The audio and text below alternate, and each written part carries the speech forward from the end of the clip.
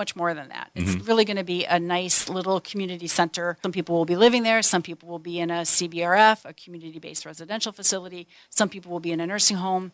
There'll be a daycare there. It's really going to be a nice opportunity to use that building in a way that has some meaning for that area. Okay, we'll roll back. The building was built in 1970-ish? I'm going to say around in the 70s. Yep. So it's 40, 50 years old, I think, if I do the math right, depending on what level in the 70s. So does it need quite a bit of updating? Because also, it would probably just need regular updating. And if we look at other buildings and even like the lacrosse center, we had to spend $42 million because A, we expanded it and renovated it. B, we just let some of the stuff, we can't afford to fix that right now, so we'll let it go another year. Everyone does that, right? Try to walk on my deck right now. Yeah. So how much of that does Hillview need? And then also then you need to renovate it to accommodate new things, right? Yeah. So, we're working with a firm to help us figure out what it will cost to remodel in a way that we can use it. And if we remodel the entire building, every single thing, it would be around $30 million. But what we know we don't need to remodel right now is the nursing home part of the building. So the nursing home part is expensive to remodel. That's about $10 million, which brings us down to about $19.6 million. And that we can afford because Hillview is a self-sustaining model. They, take out loans. I mean, the county obviously is part of that, but they take out the loans. They have some money in reserves. The county has some ARPA money that's going to go toward it. So the entire building will really be in great shape by the time we're done with this. So with $19.6 million, we'll have this entirely, basically new building that will last hopefully way longer than another 50 years. And so, but it will really be a place for, a community area where, for example, if I am a CNA that works at Hillview, I can drop off my child if I want to. So it's really a nice opportunity. We're hoping it helps with retention with staff or recruitment. Or if you're a CNA, you can also drop off your grandpa. You could drop off your grandpa, too. Like we have that. I mean, that's where we're getting in society where you need a daycare. Yeah. You talk about a daycare for seniors and for kids because a lot of times the kids have to go live with their parents or have their parents come live with them because they need care in that way. That's right. I haven't brought this up, but can we incorporate the Cooley Region Humane Society so we bring the animals in too as well? Well, that's a good question. We'd have to do a little bit more work on that. We haven't really thought a lot about that, so we'd have to give that some thought. Maybe not the rehab center, just maybe the animals. Okay, so is there a timeline for this thing? Like we're going to... So the board will be voting on it, we think, in August to whether or not they approve of the model. They heard about the model in July, so they'll be voting on it in August. And so then again, we put out, then we have to put out the request for proposal. So people have to, businesses have to bid on it. So maybe by, I'm going to say the end of October or so, we'll know for sure what the cost is and how fast they can do it. Once they start the remodel, it's going to take between 12 and 24 months to do all of it. Yeah. Okay, so it would be a daycare center. It would still have nursing homes. It would be a community-based residential center or facility, which is kind of like a lesser down version of a nursing home, right? Correct. Yeah. You said it would have some crisis beds in there. Yep. Which just sounds like solitary confinement. What is that exactly? It just sounds like solitary. Someone's having an episode. Throw them in this room and lock the door. But that's not it at all. Well, obviously there's more care to it when it's someone who is having, a crisis, obviously. I mean, the same things happen in hospitals. The same things happen at crisis centers. So obviously people will be cared for and taken care of. And but there are times when, if people are living at home and they aren't able to stabilize themselves, and this would be a place that they could be until, they, are able to be stabilized. So it would also have bridge housing. Is this different from the other bridge housing plan the county's having? This one is for adults. So we're talking about some housing for adults and, whether it's a longer term or shorter term, we're still deciding, but it could be anywhere from 2 years up or down. I mean, it could be either way. So trying to, again, help with be part of the solution to the housing problem. And because the county would basically be, taking care of all the remodeling, we'll have to figure out sustainability. And we think there is a way for it to be sustainable, but we think it's part of the solution.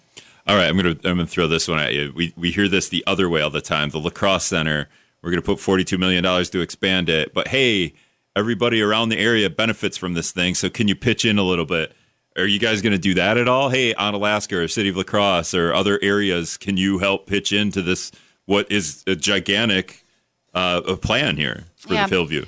We probably won't. I mean, we think we have the funding. Obviously, we will have to borrow some money for it, but we think we have the funding to do it. So, no, we probably won't be doing that. Okay, so is the last part of that plan to put solar panels on it? Because I feel like there's going to be so much renovating. Yes, it would be. That would be part of it, is to put solar panels on it. We probably have enough in the solar budget to be able to do that. So that would be part of the plan if the county board approves it. One other thing. Okay, so we talk about these facilities that help, people in need, whether it's bridge, whether it's homeless people or senior care. Do you know if you're going to be able to find workers for all of this stuff? Yeah, so right now with Hillview Healthcare Center, there are, again, I think around 55 people who are in that nursing home. And we have the staff to care for them. And the same number of staff could be used to care for both the nursing home and the CBRF. So we do have staff. So, that's always a challenge that everyone is facing right now. But we have the staff to be able to do that. Wait, does the staff then just have double the work? Is that what you just said there? Nope. Now you have to do the nursing home and this other facility. No, the staff would be separated between the nursing home, but you wouldn't need as many staff for the nursing home because you're going from 50-some people down to 26 people. All right, we got to take a break. We'll be back after this with La Crosse County Administrator Jane Claycamp. All right, just going to wrap up here with La Crosse County Administrator Jane Claycamp and do everyone's favorite topic for a minute.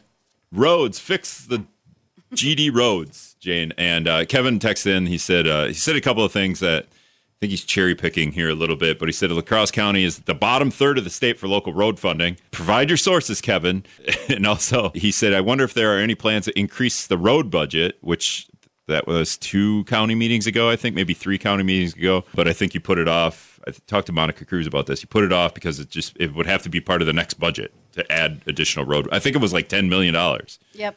So roads are never right?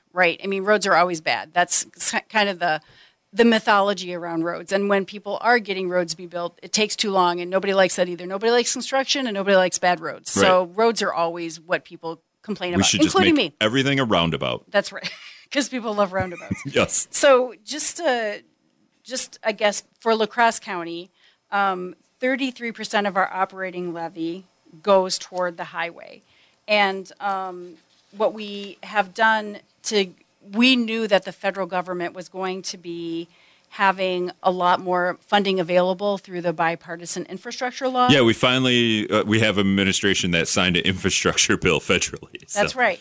So when we saw that happening, La Crosse County was very smart, and we actually allocated more money for design and getting ready for that funding, because what we know is that the state will actually be more likely to give you money if you have the design already done. This happens a lot. Like, you, as a county, you have to be on top of this stuff to qualify for state and federal funding, and not just roads, but anything. Hey, if we're on top of this stuff, we got people that are working within your administration, right? That's right. And if we can check the boxes, this is broadband as well, right? State Absolutely. funding. If we can check this many boxes, then we will qualify for state and federal money. So you've done this with roads now, yep. And you also did this with broadband, right? We did. You're checking some boxes, so you're gonna qualify for either state or federal funding for both of these things. That's right.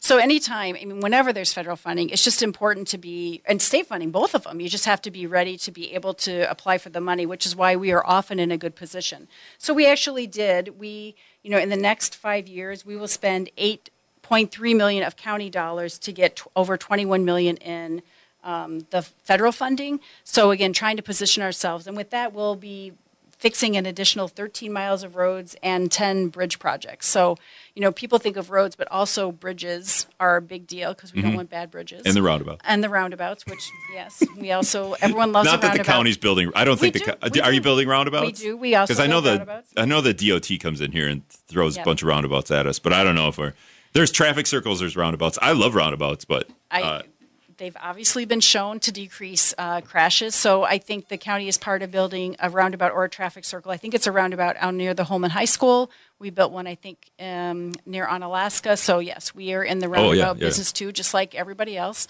So we are really trying to be in front of the road issue. And we recently looked at our roads, and I don't know if people think this is good or bad, but 18% of our roads are in bad condition.